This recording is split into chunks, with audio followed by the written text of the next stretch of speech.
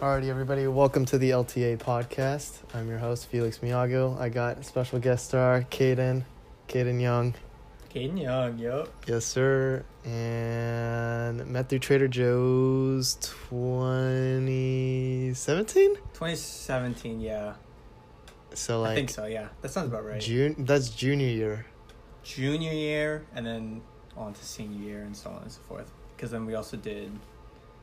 I think it was late junior year because I had health class with you. Yeah. I think so, yeah. With Mr. Parodi. Ah, yes. Yep. And then I sat in the back. Yes, I do. Yeah, I remember that now. That was like, dude, that's kind of crazy to think about. High school, and then we did track. Track senior year, yep. Track senior year, and then CSM. We had only one class together. That was history. Yes, we had history with, what's her name? But yeah. Aaron Smith or Judith? Judith Hunt. Oh, yes. Was it Hunt? Yes, oh, okay. It was Hunt. Okay. The good old history class. I'd be like, I have no idea what's going on. Yeah, and then I'd look behind and be like, hey, Felix, you got any plantain chips? And you'd be like, oh, yeah, I got some. Here you go.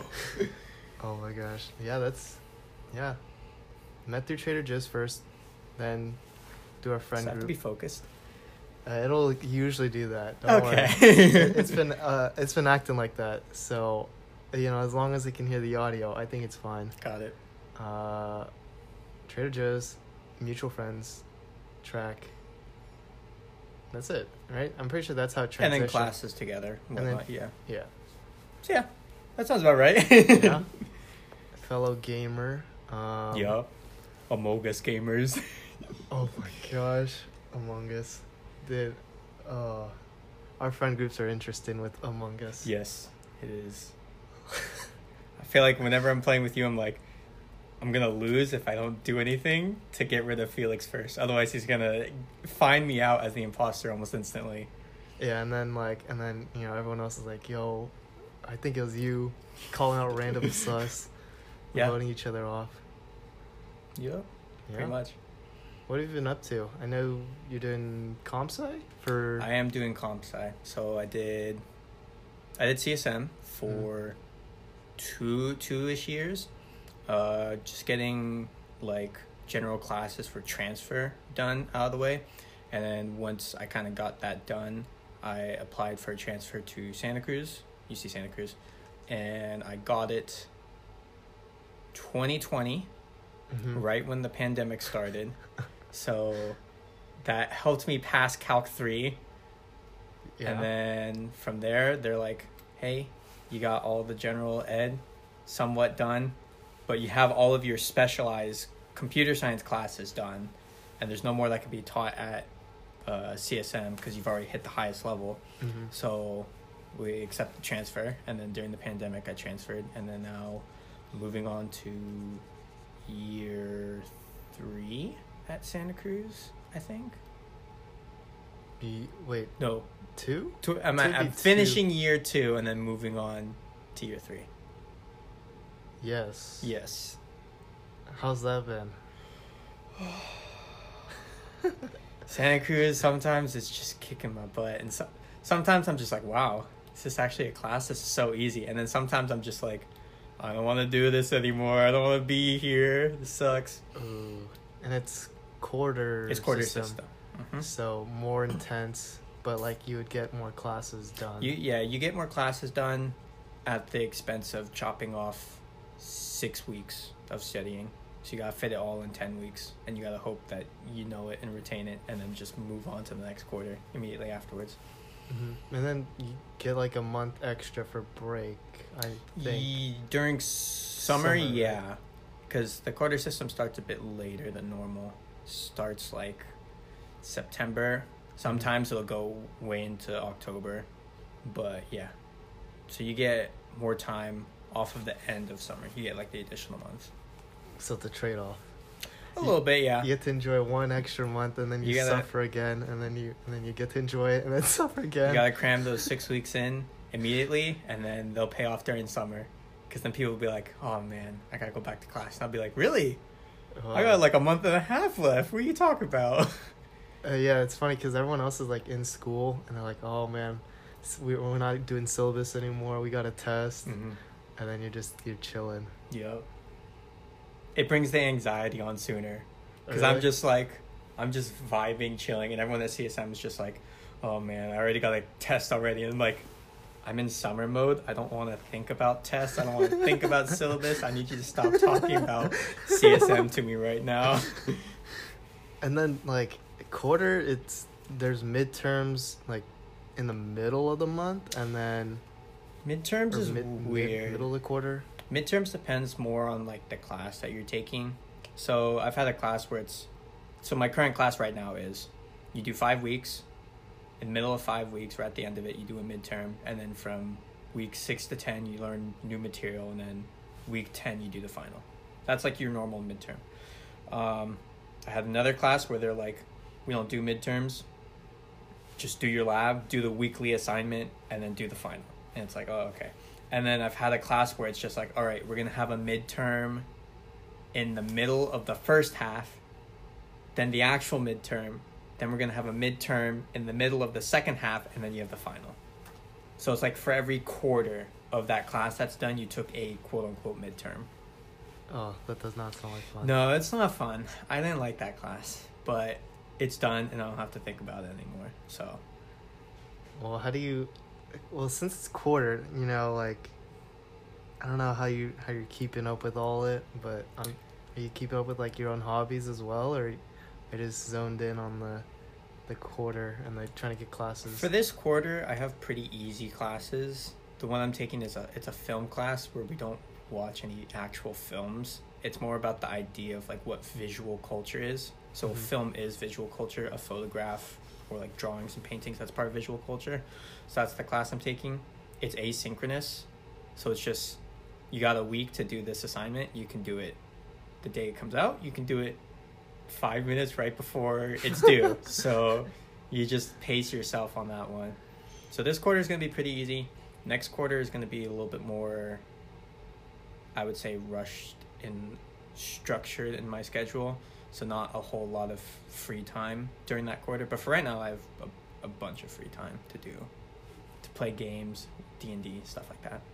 So D&D, video games, any other hobbies? I did make Gundams for a little bit. Oh no, Felix, you're exposing me. My hobbies. Well, I mean, any like recent interests? Because I know before the podcast we were talking about a little bit of F1. Yep. And I'm kind of curious to know about it because, like, I just have no clue what it is. All right. Well, hope you have an open mind because I'm about to blow it right now. All right, he's even got the phone ready. I have the phone ready to pull up reference, notes, but I think I know most of it.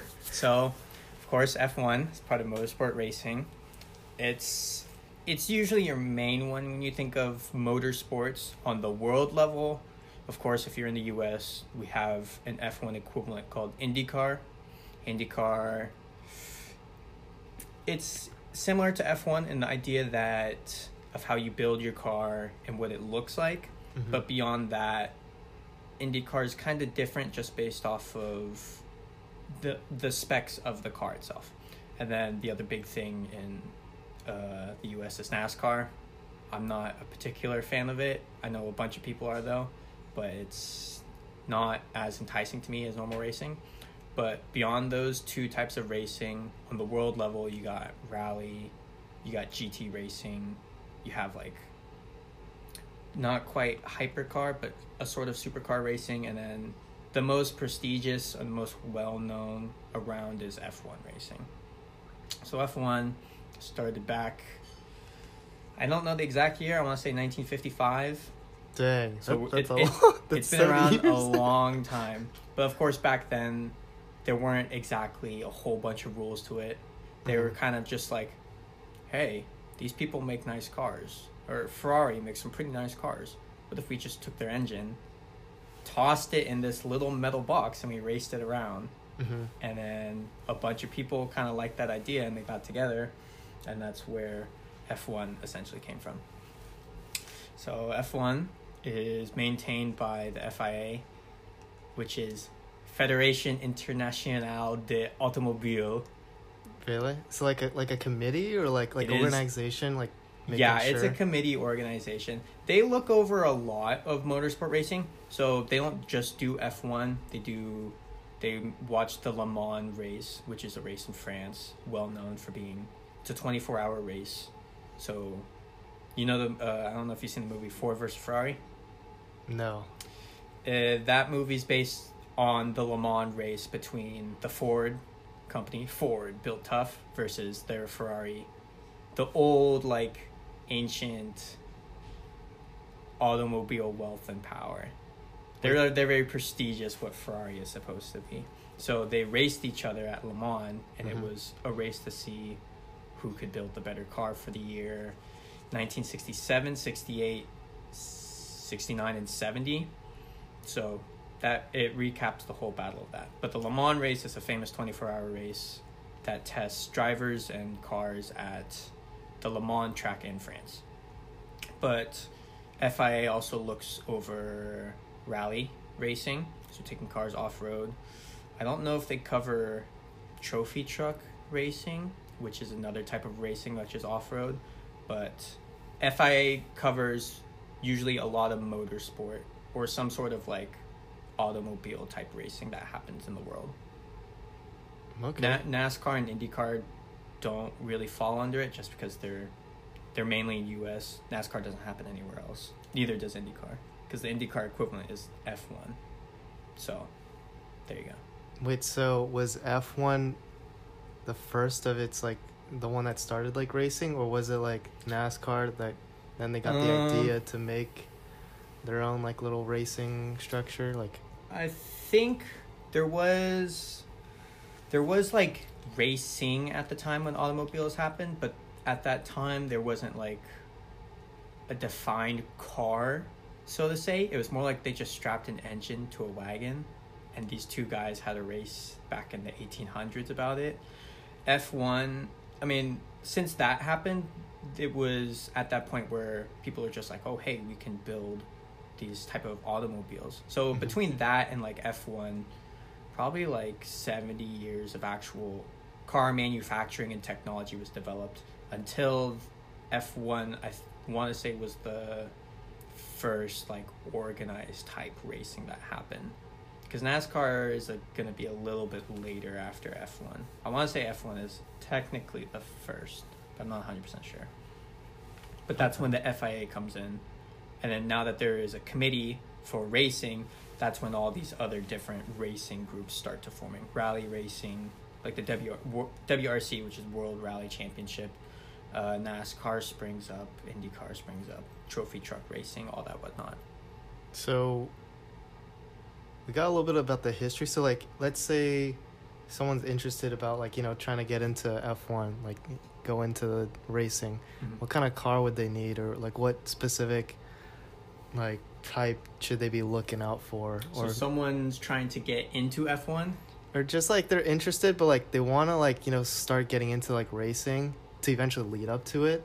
It's like what kind of car are they looking for? Like the sports cars, like a I don't know, like a Ferrari, a Mustang, or it's hard to answer your question because once you get into like the idea of F1 and knowing it, it's kind of already too late for you to get into F1. So, because I'll just bring up a few examples. All these current F1 drivers, let's say last world champion, Max Verstappen, he's 25 or 26. He got his F1 debut when he was 17. Oh. So if you want to try and get into F1 as like an actual driver, all of these F1 racers started when they were 4, 5, 6 years old. They got into kart racing, and then they go to their local track, they race go-karts around, and then they win. They get noticed by a few people, because the issue with getting into F1 is you have to get into kart racing first, which is ages 4 to 7, so really young, and you need money, and you need a lot of money. So in order to get that money, you either have to be essentially born into it, or you got to be noticed and picked up sponsor-wise in order to get into it. So you start out kart racing. Let's say someone notices you. They're like, hey, you seem pretty good. We'll sponsor you to go to these races and race under our name, or you wear our helmet that has our advertisement on it. Eventually, you do that enough, you work your way up into F4, which is the lowest level of Formula One in terms of like horsepower, engine-wise, and whatnot. But that's when you first get into a Formula car. The structure of it having the flat wing, 4 open wheels, and then a wing in the back, you in the center cockpit. From there, you just gotta, once again, get sponsored again, make sure you have money, get a team, and then from there, you work your way up slowly from F4 into F3, from F3 into F2, F2 finally into F1, assuming there's a seat available for you in F1. But F1 is the final goal. Most people, I mean, by the time you're in F4, you're probably young teenage years. F3, you're still coming out of those teenage years. F2, you're probably starting to hit the later stages of teenage. And then if you're lucky, or if you're really skilled like Max Verstappen, you hit F1 at age 17. But most people that do are already like 18, 19, 20, 21, 22. That's when they get into F1. And then from there, depending on how well you are at racing and how skilled you are with that car, determines how long you're going to stay in F1 as well. So to go back to your question, it's hard to just be like, yeah, I'm going to buy a car, get used to racing, and then get into F1. It's something that you can't necessarily do at this point. It's like, if I'm 18 and I'm like, I have money now, let me buy a Subaru BRZ, which is a nice Subaru, essentially. Sort of a sports car one. Max Verstappen started at 17. I'm already a year older than him at that point. Your parents have to essentially sign you up to get into F1. It's hard for you to make that decision unless you willingly did it at age 7 and you get into that older age bracket of getting in. But like for you and me, we can't get into F1 right now. Sorry. Dang it. Okay, so let's say it's too late, all right? So next option, where do they go to now? Can they still just buy a car and enter a race anywhere? Like that they hold races? Not Formula One. Would you get into like drag racing or something then? Drag racing? Okay. Drag racing, yes. Because drag racing is very not strict on rules-wise. It's drag racing, because drag racing is not a team sport. Drag racing is just, I got a fast car, I'm going to show up at the track and I'm going to dust people. Yep. People with Tesla's Plaids have been doing that. Just because the Tesla Plaid has so many electronic motors in it, and the acceleration-wise is instant, that's why it only has one gear, they're able to dust V6, V8, V10 engines, or Hemi engines at the track and whatnot. So someone brings in like a Dodge Hellcat. That's their fancy drag race car. And then someone brings in a Tesla Plaid. Tesla Plaid's going to win the quarter mile drag race just because it's able to get that instant torque, even though the Hellcat has hundreds of horsepower and whatnot. Drag racing, because drag racing is very easy, because you just show up. You just sign a waiver, be like, oh, hey, if I crash my car, it's not on them. And they go, yeah, there you go. Just sign this, and then you can race. We'll tell you when the race. And then that's it. Once you get into more complex type races, it's a little bit more difficult, because the main thing is going to be money. Because you have to have money for entry, and another thing is you gotta have money for your car and all your stuff. Obviously, you need the racing suit, you need equipment and whatnot, but your car is your main thing. And the main thing is you don't want to take your own car to the track. Why not? I mean, you could, but if something goes wrong, someone starts bumping my car and they hit my rear wheel and I start spinning out and I crash into the wall, I'd rather do it in someone else's paid car than my own paid car. So I mean, if you have a bunch of money, I mean, you can just go to any sort of like race track and find out their racing days. Laguna Seca down in LA-ish area. I don't know if it's in LA.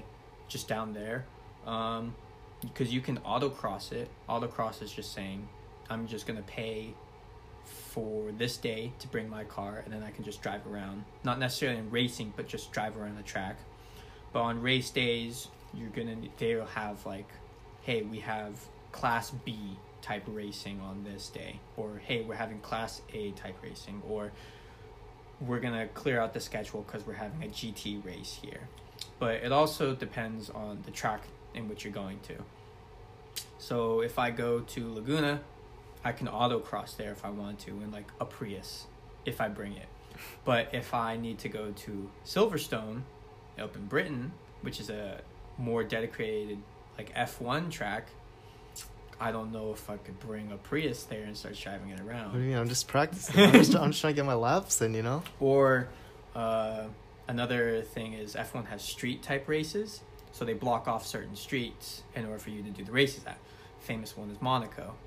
Obviously, someone has to set up the racetrack on the street in order for it to become the Monaco track for the F1 Grand Prix.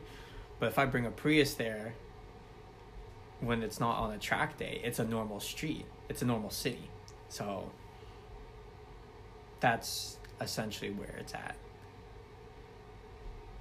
You can autocross on days in which you want to bring your car, but if you want to get into racing, you're going to need money and get a good enough car to do it, and then probably you're going to need a team as well in order to do it. Team, sponsors. Other than that, pretty much it. You just have to check in with the track and see what the venue's like. Dang, so it's kind of like what's that, Cars, you know, when they're like in that racetrack, you know, for the Piston Cup. they're getting sponsors, and then like, you know, Cars 3 or whatever, they're going to like Italy or somewhere, like France. Yeah, well, I didn't see Cars 3. I know in Cars 2 they did the world racing thing. Oh, maybe it was 2. Cars 2 with the spies as well. Yeah. They're in London. They did London, they did Italy, and then they did Japan. So are those true though? Like it, the courses are in the street, like it's like that kind of area. There are a few which are just straight up in the street, and then there are others which are dedicated to a racetrack. So Monaco is a very famous street race, even though the country itself is so small on the map. It's hard for people to even find it on the map. And the essentially the country is just the track itself, but that is technically a street race. LA used to have one. They used to have a street race. I forget for what exactly. I don't remember if it was for GT or IndyCar racing. Another IndyCar race that they have is in Georgia, which was another street race. I remember they just made it. I also remember that it was not a good race for a lot of people. Just the design of the track was very poor, and it caused a lot of IndyCar drivers to crash their cars, which is not great, but it could be worse. Trying to think for F1. There's another location. Trying to think of the name. It's not Abu Dhabi. Not Bahrain. Azerbaijan. They race in Azerbaijan, and that is a street race. So they block off certain streets in order to do it. At a certain point, there's a point where there's just a barrier right in the middle of the street, and people are going this way on one side, and on the other side there's an F1 car coming the other way. But it's all on one street. It's just the dividers that they set up in order to make the street circuit divide that street into two, essentially, areas of the track. Like one for like civilians just driving through, or like no, more like different types of races going on. No, it's like it's a different part of the track. Like if you're coming in at this corner, you're gonna pass to this point. You're at 25% done with the lap, and then you do a loop all the way around. You do a couple courses, and then you get back here. Oh, you're okay. right on the other side of the barrier, but you're at 80% done with the track or the lap, and then you go through and it's another loop. Okay, I thought it was like there's one race on one side and there's just people just driving No. normal, and they're just like looking out the side. They're like, what's going on? They block off like a whole area just for that street race. But those are the only two that I can think of which come to F1 racing. Street race wise, Monaco, Azerbaijan. I think there's one more. It's just not coming to my mind right now. But every other F1 race that they do is on a dedicated track that they do. So it's mainly venues more so than street races, because in like a schedule, F1 would have usually around 20-ish races, and then street race wise there's only going to be 3, 4. Everything else is going to be at a venue itself. But if you're at a street race and you're like, I'm just going to book this hotel room right here that just so happens to be above the track, and you wake up Sunday morning like, oh, what's that loud sound coming outside my room? There's going to be an F1 race going on right below you. So. And there's just people that just come visit, spectating, just. Yep. There's stands that people will visit, spectate. If you're famous, you may get to go down into the pits. So it's the pit stops, and you get to visit different teams. Or if you're lucky and it's on a street race, then you can just rent a hotel room for that weekend, and the hotel just happens to be right next to the racetrack. So you can just look down and see F1 cars zoom on by. So do they like get the government involved in all that to let people know, and like hotel owners, like this event's gonna happen? And... Yeah, because they have to talk with said country in order to do it. And then like probably those hotel people are just like, hey, we're upping our rates for this weekend. There's gonna be a race right now. Just we got a lot of people coming in today. Yeah, that's all. Increase those rates, and then we'll watch the money roll on in and through. So kind of like the Olympics, like if a country's like gonna sponsor it, then they let everyone else know what's going on. Yeah. Pretty much. Okay. So. And they're like, each country has like their own representative, or is it just out of like the top 10? Are you talking team wise? Or just like F1? Like competing, like when they're in races, is like each like one country, one driver, or is it like multiple? So in the aspect of like the Olympics that happens, a country does not get to send in like their own racer. It's more of like teams do it. And mainly teams are divided up into rich people or actual car manufacturers. So if we list off the F1 teams at the moment, we got Mercedes, Alpine, Aston Martin, McLaren, Ferrari, teams like that. Those are manufacturers. So obviously Mercedes-Benz, Ferrari. But then you have, on the flip side, you got the rich people aspect. So not necessarily people, but also companies. So Haas is it's a U.S.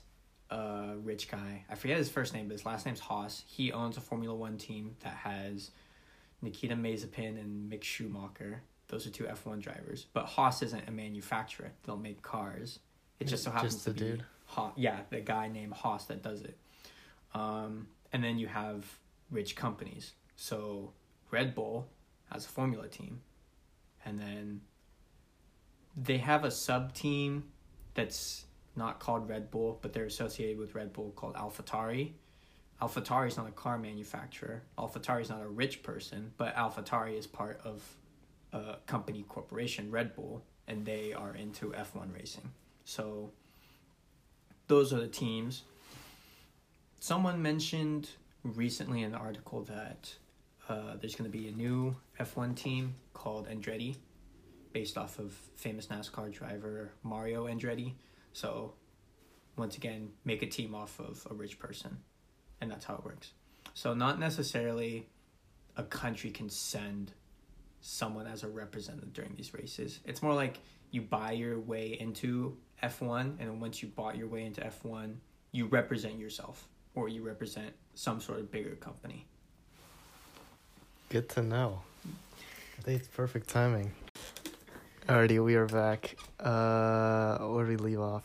Yes, so basically you have to be sponsored or you have to be rich. Super rich to like own your own team. You either own your own team or company, or you're a car manufacturer that gets into F1 racing. Those are the only two, really. You cannot go in solo and be like, yes, I'm going to make my own car and do this. FIA would be like, no, you can't do that. Here's our 137-page manual that says about what you can and cannot do. So, like, you know, like, going into, like, races, I'm pretty sure there's, like, banned substances and all that. Like, you can't have, like, boosted fuel or something, or, like, the driver can't be on some sort of drug or... Yeah. I don't think you'd want to be under the... drugs always say do not operate heavy machinery under the influence. What's like, you know, like the Olympics, like do they take it to that level too? Like they're like checking every single part, making sure there's no flaw with the car. There's also like the driver, no shady thing going on. I would say that the FIA's regulations are definitely a lot more strict in comparison to the Olympics. Because what I mentioned, their 137-page manual, it is 137 or 138 pages long. That says what your car and cannot be down to the millimeter of said car. And at the same time, if you're an F1 driver, you have to be in a certain weight range in order to be in the car. You have to be physically able to get in and out of the car as well. The main thing about... I mean, I feel like that wasn't a big thing until you see these F1 type crashes. Because, you know, sometimes... There have been plenty of crashes where it's been very minor, but when a crash goes wrong, it means life and death for that driver. I'll just mention a famous one. There's actually two famous ones. I'll mention the most recent one. Romain Grosjean, who was racing for Haas at the second to last race of one of the F1 seasons. I think it was the 2020 season. Mm-hmm. He was driving along. I forget who tapped his back wheel, but his car slammed into the wall, and it essentially blew up. What the heck? The car essentially blew up. The gas tank got pierced, a spark happened, and there was an explosion and fire all over the place. Luckily, after, I think they said 45 seconds of being in the fire, Romain Grosjean was able to climb himself out, and medics were able to pull him over the railing from the fire, and he only suffered burns on his hands and feet. I want to tell you this information because FIA has their rules about if a driver somehow crashes, they have to be able to get out of the vehicle in like 8 seconds. 8 seconds or less. So you can make a super complex F1 car based off of aerodynamics and whatnot. And you can have all the safety and strap that guy in real tight so he doesn't budge. But if he can't get out in 8 seconds, FIA would not deem that car raceable, essentially. It's a bunch of regulations like that the FIA goes into play about their cars. Front wing can't be this long. Back wing can't open this much during DRS, which is their drag reduction system. That's when the wing is like this. Part of the wing will open up to allow air to go through, which reduces drag, which allows the car to go faster, hence the drag reduction. If that opens too much, then your car is in violation of racing and you get a penalty. That is what happened to Lewis Hamilton at Brazil, I think, which was not that long ago. It was only last season. All sorts of regulations and whatnot. Max Verstappen touched the back wing of Lewis's car because he thought, like, he physically touched it after a race, not after a race, a practice session or qualifying, and he was fined 50,000 pounds for that. Yikes. He touched it, and he was fined for it. He touched? he touched it. He put his hand through to see if it was too big or whatnot because he suspected Lewis was cheating. FIA looked at footage of him doing it, and they fined him money for it. Even though, like, wait, he touched it, or he was about, or like was no, like he touched it. He touched it trying to measure how much the DRS gap is, and he was fined $50,000 for that because it was his competitor's car. He's not allowed to touch it. Wow. So FIA is very strict about stuff like that. Wow. But like pit crew and all that, like, they can touch it like before the race. Well, your pit crew only touches your car. Yeah, but like I'm saying, like, you know, like once the car is like in position, like they can't do like last minute or like no, they can't like nope. Once it's submitted, they can't like change a wheel or something. It has to be as it is. So that is it's a rule called par firme. So whatever setting and stuff that you have set on the car that you race during qualifying is they're doing a weird thing with qualifying. They have two systems for doing it. I'll just talk about the main way they qualify is you do as many laps as you want around the track on qualifying day, and then if you just want to make sure you're the fastest when you do it. Right now there's 20 drivers on the roster for the next season. During qualifying, you want to make sure you're not the bottom 5. So you don't want to be the 5 slowest people, because then you get knocked off and you go from qualifying 1 to qualifying 2. Qualifying 2 is the exact same system. You go around the track as fast as possible, make sure you're not in the bottom 5. But the difference is with qualifying 2 is whatever tire you race on, you have to use that compound. So when it comes to F1 racing, there's different tire compounds. You have heavy, medium, soft, and then depending on which F1 you're going into, you have super soft or you have the super heavy and whatnot. F1 only uses heavy, medium, and soft, but they use 5 different compounds. They name them C1 to C5. So whatever time you got using the tire compound in qualifying 2 is the one that you have to use when you actually race, regardless if you're in the bottom 5 or if you're in the top 10. And then qualifying 3, which is essentially the top 10 fastest people, determines the grid position. So obviously you want to be the fastest, and if you are the fastest, you get what's called pole position, which means you're at the very front, in front of everyone. And you want to get that because, of course, if you're in the front, you're most likely to win. So that is what happens. So let me go back to what par firme is. Par firme, which plays into the tire compound, also plays into all the little nitty bits on the car. So F1 car, it's somewhat customizable, but also it's not. Because then FIA comes in with their 138 Bible and says, hey, on page 68, it says you can't do this and you did this, so we can't allow it. But there are a few bits of customizations of like, I want a bit more downforce or I want a bit less downforce. So they'll tweak very small things on the car. But once you finish qualifying, your pit crew is not allowed to tweak anything else on your car from that point to race day.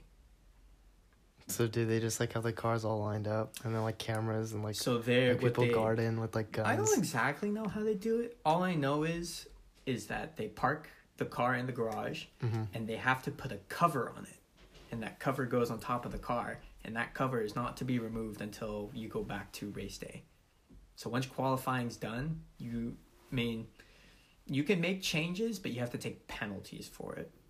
And that is a whole nother thing of F1 of what parts you want to switch out and take penalties for. Because say your turbo blows up, you got to take it with you. A broken turbo. You gotta fix it and whatnot. But you're only allowed a certain amount of turbos throughout the whole season. So say you just blew up your last one, and that was your 3rd turbo, so you have to move on to your 4th one. But FIA states that throughout the season you're only allowed 3. You can get a 4th turbo, but you have to take a penalty for it. Which would be what? You would lose more time? Or? You would lose grid positions. So, say I'm in the Red Bull car. I just did the fastest lap during qualifying. But also during the fastest lap, I blew up my turbo. So I need a new turbo. I need it. Because then I can't race in this car. So a turbo is a part I have to replace. I've already used up 3 turbos. I have to move on to the 4th one. FIA states whether we only get 3. So the penalty I would take is, say, 5 grid positions to put a new turbo in. So even though on qualifying day I was the fastest and I got pole position, that because I took the penalty, I have to start down in 6th now. Because I have to be moved down 5 spots. Wow. But let's say I really messed it up. I blew up the turbo. Turbo blew up another piece of the car. I need to fix that part. And it turns out that part was wearing down so much over time that it was already on its last legs. And I've already exceeded that amount. It could be another 5 grid spots. So I just went from 1st place. I'm now down to 11th. So say your car blows up. What do you do? Let's just say the whole car blows up. Say like a big chunk of it is gone, because you really had to win it. Like say the wheels start drifting and you're like, oh snap, and like your turbo goes off and like the back of the tail is slightly bent and you know one of the tail lights is broken. Like what are you supposed to do? So if the whole thing blows up. They're like, can't help you there. That is a good question. I'm not entirely sure what the FIA Bible says. I'll just give you what I've seen and what most likely happens. They'll have to make a brand new car. Okay. They'll try and salvage whatever parts they can off of the old car. And FIA will probably say, hey, if this part is still good, you have to put in a new car. But say this part it's completely demolished. I don't know if you have to go into your reserves to pull out a new one. I want to say I think you do. I think so. So say your whole car gets demolished, just blows up spontaneously, and you're just sitting there in the middle of the track with your steering wheel in hand. Obviously you got to pay millions in order to fix that car. I would also say you probably have to go into the FIA reserve pieces that you have, and you're going to have to use those. So you're just going to have to be down a little bit of cash, and you're also going to have to be down in parts. So you're in last place. So you're basically, you lost a lot of money. You know, you probably won't be the fastest in the group, and you're probably in the last seating position. Well, you don't necessarily would be in the last. Because let's put it into perspective. We go back to 2021 season, Brazil race. Lewis Hamilton's car is penalized because the wing does not fit the regulation. He moves down, I forget how, I think he moves down all the way into last place, moves into 20th. At that point, Mercedes is thinking, let's just replace a bunch of parts on the car and just stack these penalties all at once. Because if Lewis Hamilton gets pole position, regardless if he gets pole position or he gets 19th, the penalty on his wing is going to force him back into 20th. But if I start replacing all these parts on my car, the penalty is going to say you got to move a 5-place grid penalty down, a 10-place grid penalty down. But Lewis is already in last place. He can't go any further. So replacing all of these parts would put him at an advantage to other cars.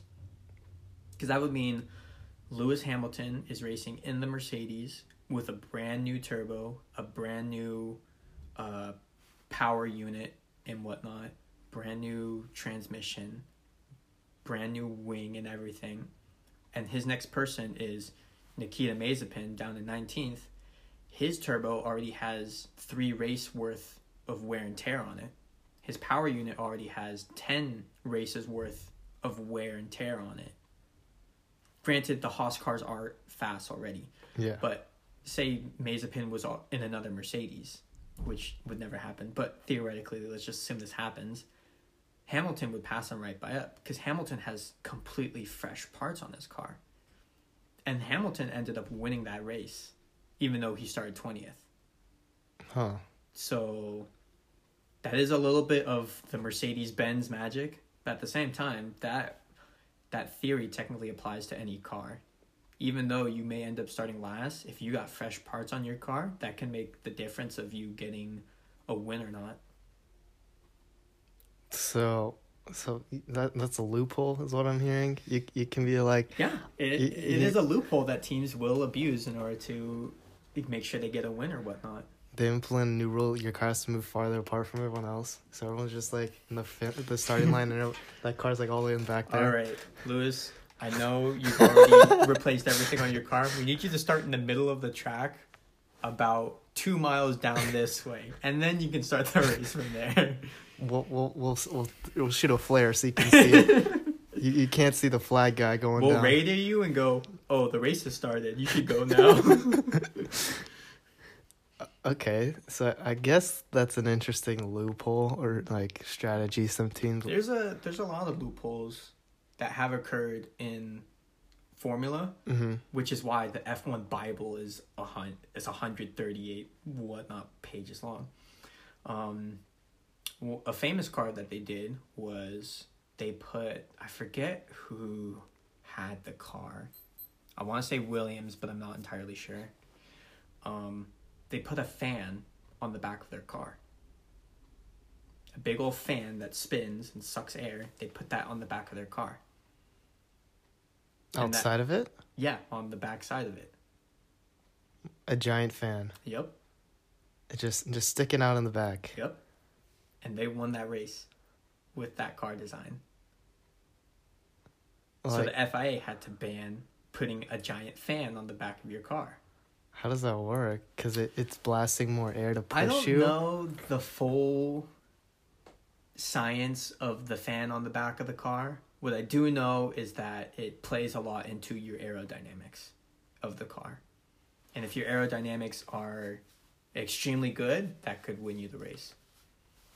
I don't know the full science that goes into it, but I remember they did that on a car. The car won that race, and FIA banned having a fan on the back of your car almost immediately after that race. Huh. So if you go through the FIA rule book, there's going to be a bunch of things that they fix immediately after someone invented a genius system. Time to start experimenting, start to put some wacky parts in You it. start looking for other loopholes in the book and be like, yes, I can do this. Just a little what's it in the action movies, the little oil slick machine, and then just like a James Bond mobile. Yeah, or like dropping like nails or something, just flipping the switches. Aston Martin, they make James Bond's car. They could just put it on their F1 car, and that's how they win races. Like the car, like you flip a switch and it's just flashing lights behind them. Oh god, just blinding people. Now that's dangerous. You're asking people to crash. But I mean, there's a bunch of loopholes that people have used. One of the things is tires. During the 80s, once again, I don't remember the team, but I do remember the car. The car had 6 wheels instead of 4. 3 wheels on each side? Yep. It had the 4 main ones, and I think it had 2 smaller wheels, but still big wheels in front as well. So there were 4 in the front, 2 in the back. And then in the front, there were 2 small wheels and 2 regular size wheels. And they raced with that just because it improves, I'm assuming it improved traction, handling, and turning. But that was a loophole that someone thought of, and they're like, doesn't say in the rule books that it needs to have 4 wheels, so they added 2 more on it, and there you go. So what I'm hearing is one guy ruined it for everyone else. I don't know if that rule is still active today, because I think that car raced a number of times having 6 wheels. I think the FIA saw it and they're like, seems awfully suspicious, but I think we'll keep it. But obviously, I don't think the FIA interfered on that loophole too much because you don't see every F1 car nowadays having 6 wheels. All the F1 cars today have 4 wheels. So I'm assuming FIA looked at it and went like, sure, it's a loophole, but they're not cheating from it. They're still losing races regardless if they're on 4 wheels or 6 wheels. So they didn't seem it as a problem. And no, this is genius marketing, all right? You get 6 wheels, right? You have each different wheel of a brand. And then, you know, when the camera is like panning over the car, they see like different tires. You could have done that back old school, but now FIA or F1 in general, they only go to one tire brand, which is Pirelli. There's only one now because apparently, I think there was another one, but they were prone to blowouts. Blowouts being the tire literally just explodes during the race. Yeah, that has happened many times before. It happened last season with Max Verstappen. Oh my gosh. He was just driving down to like 200 plus miles per hour, and then his back wheel blows up, and he crashes into the wall. I just imagine like the race is going and everyone's car just starts blowing up. Okay. like a domino. Now that might be an issue. Like a domino effect. You're just like, why is everyone slowing down?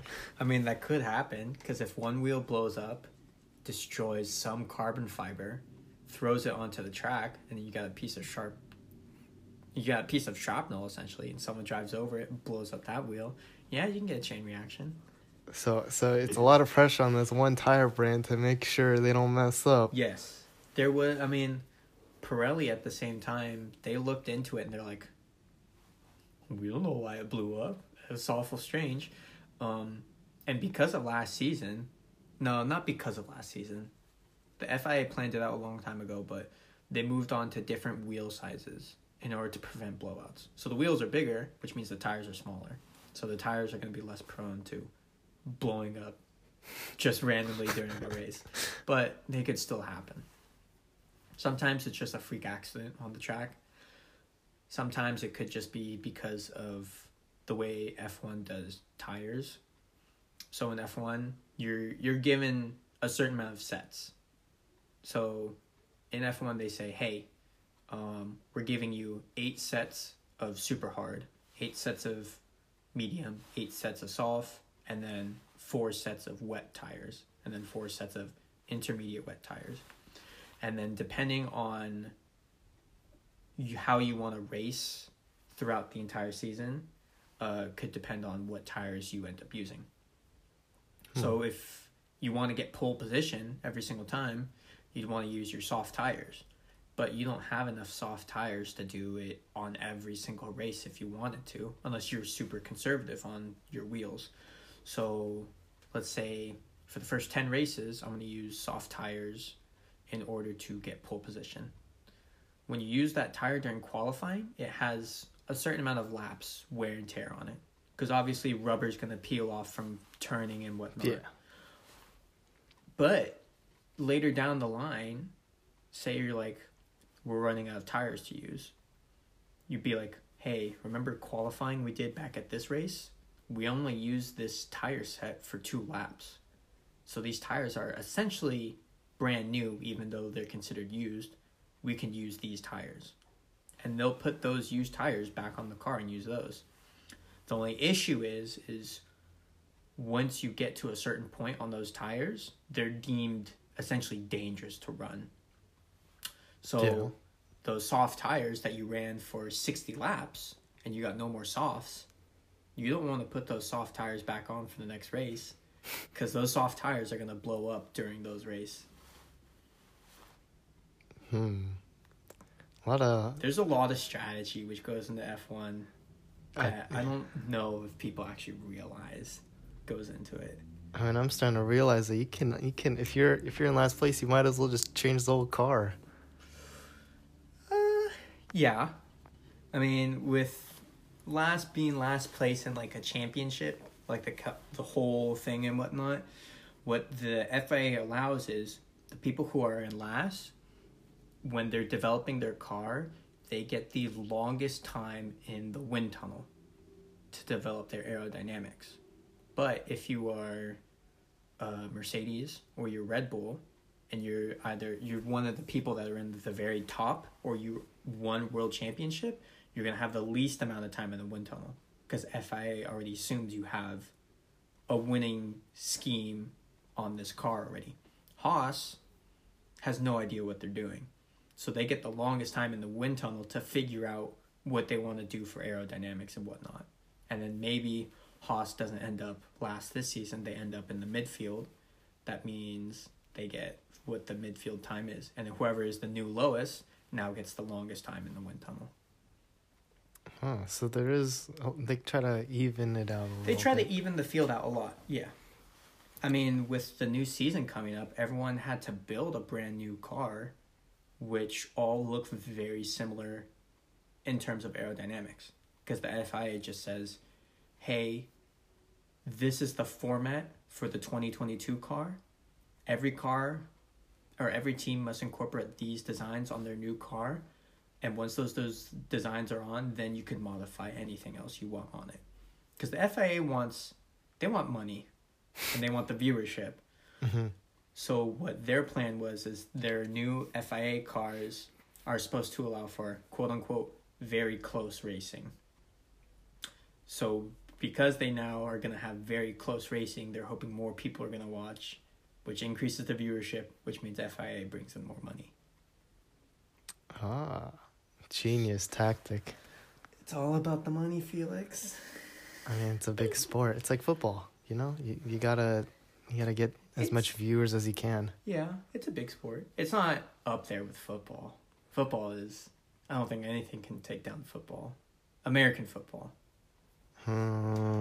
Maybe soccer at the World Cup, but I don't think anything can take down football in the U.S. Probably not.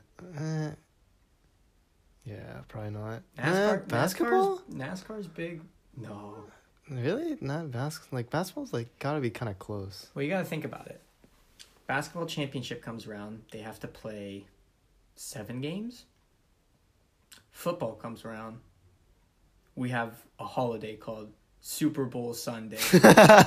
You gotta think about that, Felix. There's a dedicated day for all Americans around the U.S.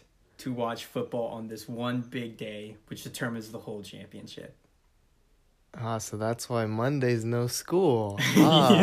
Genius, so that they can party and then, like, enjoy a little bit. I would not be surprised if a lot of people called out on the Monday after Super Bowl Sunday. I would not be surprised. Dang, well, we gotta make racing into a big holiday then. It's getting there. Well, the main thing which is making... Well, I'll just say, the main thing which brought me into F1 is the document series Drive to Survive on Netflix. It already had a few seasons, but the 3rd season, because pandemic happened, people were all at home watching Netflix, they found this, and Drive to Survive really increased the popularity of F1, I want to say, to the US. Because it rose a significant amount since Drive to Survive happened. And granted, they're a documentary type show. At the same time, they like making up their own fantasy drama from time to time, which is kind of shady because it paints people in bad light. One of the people being Max Verstappen. He did a few interviews with Drive to Survive, but then he saw that the Netflix people grabbed quotes from completely separate races and things he said about completely different things and pieced it all together to make it look like he was the villain to Daniel Ricciardo. What the heck? And Max is just like, why do you want me to do interviews if you're just going to paint me in this bad light? Yeah. So, watch at your discretion. Don't believe everything Drive to Survive says is truth, but it is a way to get back in, or to get into F1, because they essentially show and recap the last 3 seasons. For the 4th season's coming out real soon, March 11th, I think. But, like, F1 races are long. They can go from like 1 to 2 hours. Mm-hmm. And there have been 4, in terms of what Netflix has covered, there have been 4 years of racing, which is a lot. Like, if you want to sit down and be like, all right, let's start at this race and watch it through and see what happens, it's going to take a long time. Drive to Survive narrows it down to an hour to cover a couple of races, and they just do one season for another season of F1. They'll do, like, say 8 episodes. So that's only 8 hours that has been compressed into... Oh, it stopped. No. Okay. Sorry, continue. Where was I? Oh. The documentary. Let's say a season's 20 races. Mm-hmm. You're compressing all that down into 8 episodes, which is definitely more watchable than watching 20 races. So, Drive to Survive, I would say it definitely helps to like show and recap a lot of what's happened in the last races, but also don't take everything they say just because they want to make drama in order to seem it like more enticing show. Like, there was a lot of drama this last season, and I watched the actual races themselves. I want to see how Drive to Survive paints the drama of this season and see if they're biased or see if they make up stuff as well. But that's how I essentially got into F1, is I watched that show, and luckily at the same time, the 2021 season was starting, and I'm just like, sweet. Not every Sunday, but Sunday comes around, it's a race weekend, sit down with the family and watch it, and then also check up on their Twitters or any sort of articles about F1, see if any drama happens on the sideline. And yeah, that's about it. Wow. I learned a lot about racing. Yeah. They don't finish and they're not duking it out. They're like, No. hey, why you trying to bump into me, bro? I mean, there have been moments like that. I think Esteban Ocon, he caused a crash with Max Verstappen, and then after the practice session or the qualifying session, Max goes back into the pits. He finds Ocon, and he starts shoving him and yelling stuff at him. So there have been fights. There's drama all over F1. Dang. Like, what else? Fernando Alonso, who was a world champion, and Lewis Hamilton, also world champion. When they were racing together, Fernando went into the pit stop first. They pitted his car, and then Fernando sat there in his car for, I think, 10 seconds, and then he drove off. And then Lewis was right behind him the whole time. Lewis couldn't pit because Fernando's just sitting there. So there's all sorts of drama that happens in F1, whether it's created by Netflix or not. Even the very last race that happened during the 2021 season probably has the most drama in it out of all of the races that have happened. Dang, so if I get any beef, I'm staying in the car. You can't touch me. If you touch the car, that's a fine right there. Yeah, it's true. Don't touch the car. That's a big fine. Yeah. Hey, don't touch it. Hey, you grab my seatbelt, another fine right there. There's all sorts of drama that goes around F1. Some of it's pretty funny. Some of it just... It determines a whole season. Because that's what happened last season. Lewis and Max are tied in the championship. It comes down to one race. And that one race is so... It got so messed up and changed in so many ways that there's a lot of drama about Max being the new world champion in F1. Huh. You're like, yeah, I'm a champion, but then you're like, oh, someone's out for my neck. Someone's out for my neck, bro. I mean, yeah, it's more like I'm a champion at what technicality and whatnot. There's a lot of...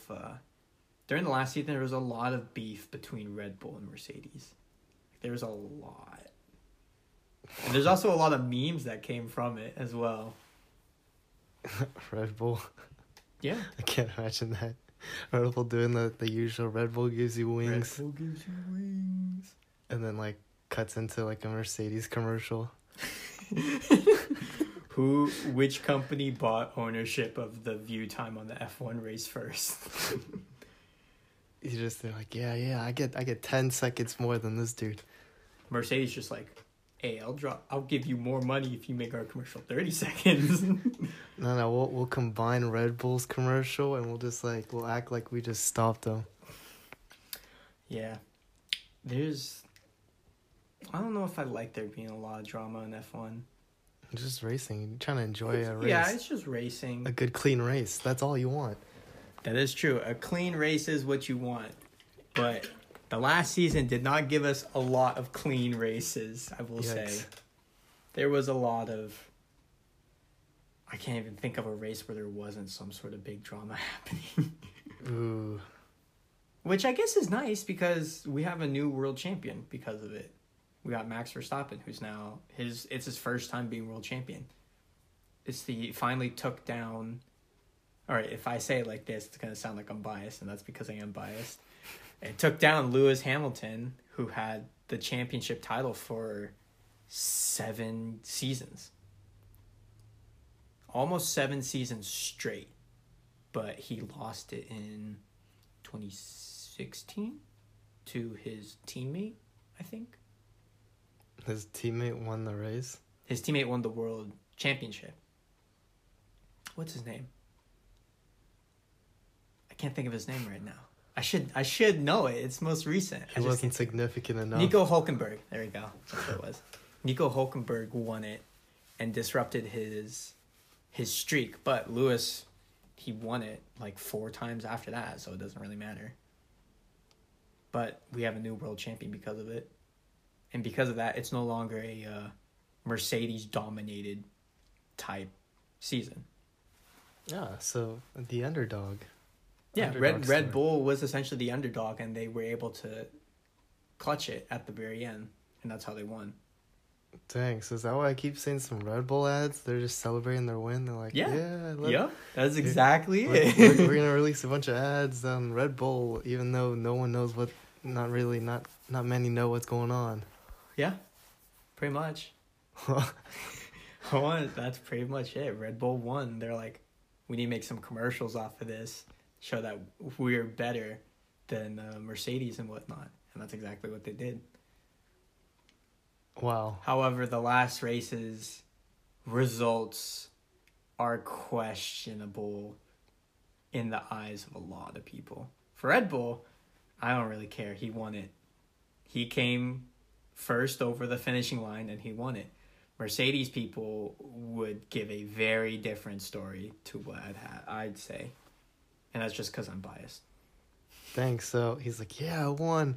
But when he's going out to buy cars, they're like, yo, we can't let this guy get a car. Red Bull has a sponsorship with Honda because Honda's their provider. So he doesn't have to worry about that. Honda sends him an NSX and he's fine. Okay, I was going to say, that'd be kind of awkward. You're like, yeah, I won the race, but I need to get a car and it's not looking so great for me right now. With the amount of money they get, they have enough money to buy cars if they wanted to. Are we talking like billions or something? Like not billions, but we're talking millions. First, second, and third, which is one winner. No, they don't. Well, I guess no, they don't win money based off of their races, unless they say in their contract that they do. I don't think so. They're like sports players, just normal sports players. You work for a team. They make you sign a contract. The contract says, hey, you're gonna race for us, or you're gonna play for us for 3 years, and that's what you do. Mm-hmm. But regardless of if you win the Super Bowl, or if you win the World Cup, or if you win the Grand Prix or not, you still have a base salary that you're getting from that company based off of your contract. So, I'll just give an example. Mick Schumacher, he gets $500,000, I think. His contract says he gets $500,000 a year. His contract goes for 2 years. Regardless of if he wins every single race and gets World Cup, I'm assuming he'll get a bonus for it, but his base salary was still $500,000 because that's what he signed in the contract. Mm-hmm. That'll also go vice versa. Lewis Hamilton's been winning all the world championships. His contract is like $50 million, but he didn't win world championship. Regardless that he didn't win world championship, he still got $50 million from his contract. So you got to negotiate a little higher raise in case if you don't win. Yeah. I mean, I bet Max Verstappen was negotiating with Red Bull being like, hey, I won you the world championship. My next contract better have more zeros on it. they're gonna slide a paper and they're gonna like just hand it to him. He's gonna look at it. He's like, no. He gets his Sharpie. He changes one of the numbers and he slides it back. He's like, let me do a little changes, little adjustments. Little we need a couple more zeros on there. They make, I mean, we're also talking, I mentioned Mick Schumacher. Mick Schumacher's a rookie and he gets $500,000. So we're already talking experienced F1 drivers are making millions of dollars based off their contract. So it's not a cheap sport. There is a lot of money that goes into it. Yeah. Which is why I said you need money in order to get into it as well. Ah. Okay. Or if you have the name, that also helps. The name of what? Say Lewis Hamilton Jr. wants to do F1. Hey, there's a Mercedes junior? would be like, yes, we'll hire you instantly. Hey, there's a junior? I mean, that's what happened with Mick Schumacher. He's a racer. He did karting. But, of course, you see the Schumacher name, which is famous to Michael Schumacher, who holds the most records in F1 for a bunch of stuff, I think. The main one I can think of, which comes to mind, is he has 8 world championship titles. Lewis only has 7, but Lewis broke Schumacher's record of wins and pole positions, I think. So Schumacher got 8 world championships with less race wins in comparison to Lewis, who only has 7 with more race wins. But Lewis is still racing, so of course he's going to continue to increase his record if he can. But if you saw Michael Schumacher's son wants to race in F1, Mick Schumacher is holding the famous name Schumacher into F1, so of course that is going to help you in getting hired. I got a brilliant plan, all right? So okay. I know the very first question was like, how can I get into F1, all right? So, you had to break the news to me, but then I got another idea, right? It sparked an idea. If I have a kid one day, I'm going to change his last name into the famous F1 driver. And then, and then I'll have him like drive a little bit, and try and get some recognition out there. And then the companies be like, I recognize that last name there. Like, how'd that happen? And then, we get a sponsorship right there. And then, F1 driver right there. A very long-term plan. That is a plan. I cannot guarantee it would work, but I cannot guarantee that it would not work. You never know until you try, man. You know what, Felix? You're right. I won't know until you try it and we find out if they get into F1 or not. You're like, Caden, oh my gosh, it worked. You're just living the glory through your child. I was like, they're like, why'd you name me this? What gave you the inspiration? A great question. You ever see those memes where it's like, Dad, why is my sister's name Rose? And it's like, oh, because your mom chose your name. You go, oh, okay. Is that why you chose my name? And I went, yes, that is why I chose your name. Cam White Thunder 26. You pat your child on the head. That's exactly what it is. That's exactly what your plan is. Just with a lot more money and less memeable. Or more memeable, actually. That's a huge meme right there. It spirals into the... I put in the meme, and then it goes into social media. It gets recognition, even if it doesn't go out well. And then... Someone would be like, yo, this guy attempted it. This guy... Yeah, my child is now a meme star. So if they're not an F1 driver, they'll be a meme star or something. Or you just name your child after that, and you'd be like, oh yeah, my dad's blah, blah, blah. And they're like, oh, yeah, right this way. Be like, oh, it's a little expensive steak. Did you know my dad is Lewis Hamilton? Be like, oh, really? don't worry, it's on the house, good sir. You're like, thanks. Oh yes, that's another idea. This just keeps spiraling into better ideas, and then you go on to you're like, hey, can I get into this party? Or like you're like trying to get celebrities to friend you. There you go. Like, oh yeah, my dad's blowing. I know this They're person. Like, oh, this guy's got money to throw around. This guy's famous. Hey, that's free networking right there. And then you're like, oh yes, come back to my 1-bedroom apartment. And they're like, huh? Wait a minute. I wasn't sponsored. I wasn't sponsored this season. I had to make budget cuts. No, then you blackmail the company. You're like, they didn't help me out, and then the company has to address it. This is a very long plan of fraud. It's Felix, a very or elaborate identity theft. It's a very dangerous game where and then there'll be a whole documentary, a whole movie about it. And it'll say based on a true story. Based on a true story of Felix Miago, the man who attempted to steal 30 identities of F1 drivers. Attempted to get into F1. The long way around. The unconventional way into F1. Yeah, Felix Miago. I don't see it on the rule book, man. I was looking at the 130 pages, man. It don't say that. It does not say that I cannot change my name to another famous driver. FIA goes, I guess you're right. It does not say that. And then they incorporate in the next season. Next season cannot name people Felix Miago. They're like, damn, unlucky. Yeah. All right, let's choose another name on the list. Well, it only says one person's name, and then there's just going to be a list of names, just examples. Yep. Can't do this, can't do that, can't do this. And then, yes, I will, I'll go to Tesla, all right? Tesla, okay. They're famous cars. They're known for their speed, all right?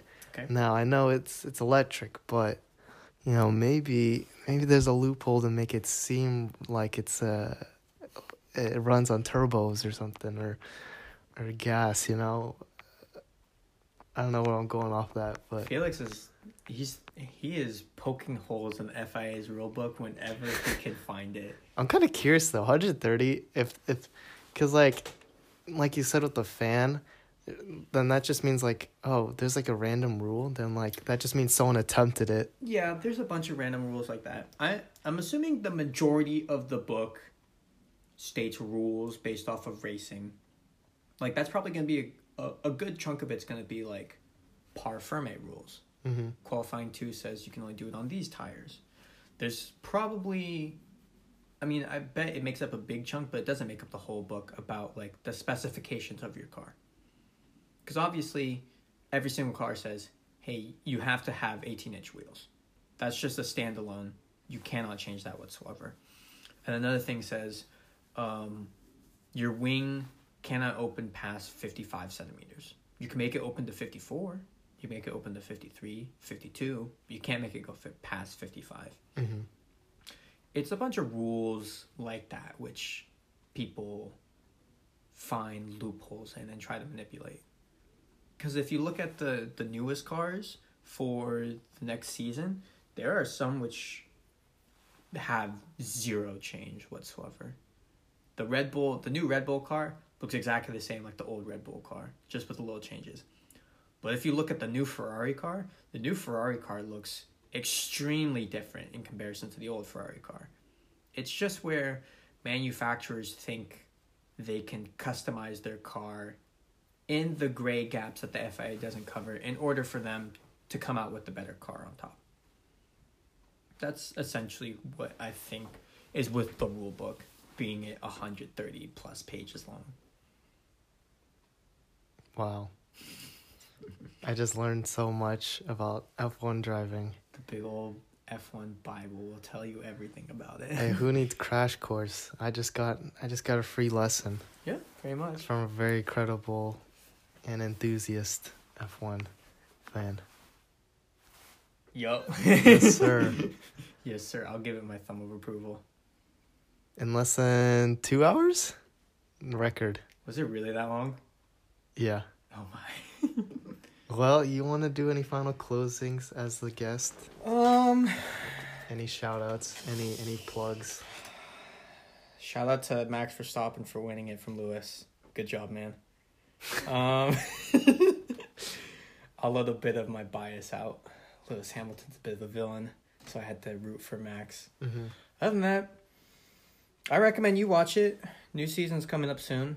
First race is March 20th, I think. As of this point of recording, all of the new F1 cars have been revealed and whatnot. So racing is about to come back soon. So March 20th is when they race at what's it called? Not Abu Dhabi. Azerbaijan. It'll come to me. Bahrain, I don't remember. But March 20th is when it's coming back. So stay tuned. Just we'll have a watch party along with it. I'll invite you over and we can watch. Okay. I'll be like, wow, this is what it's like. They're doing something. Oh, wheels didn't blow out, man. What is this? Felix watches the first race and no one's car explodes into a wall. And Felix goes, man, this racing sucks. No one died. No one blew up. There's no crashes. I don't see no fights going on. That's about it. That's about all the shout outs and plugs I can think of. You sure? What, do you want me to plug my stuff? I don't know. Like, I thought you were going to do it, but like... I have an Instagram at... What is my Instagram at? KMY Thunder26. I also have a YouTube channel. That's also KMY Thunder26 that has not been touched for a couple of years, but it still has videos on it if you want to watch. That's about it. That's all my handles. Yeah. Other than that, thank you for having me on. It's always a pleasure to have a new guest. My first time here, yeah. Yeah, my setup. New setup and everything. I'm like, oh, man. They can't see it. There's one light here, one light there, and there's one down there. And there's one on the ceiling as well, so... This is actually the first setup I'm trying out. Nice. Since you said we're doing it at my house, so I was like, I need to figure out a setup. Yeah, it's too cold to do it outside, and my house is a bit of a mess, so... Thank you for hosting as well. Yes, and then we'll do a D&D session or video or podcast in the next one. Mm-hmm. Yeah. Thanks for watching, everybody. Right. Have a great rest of your day.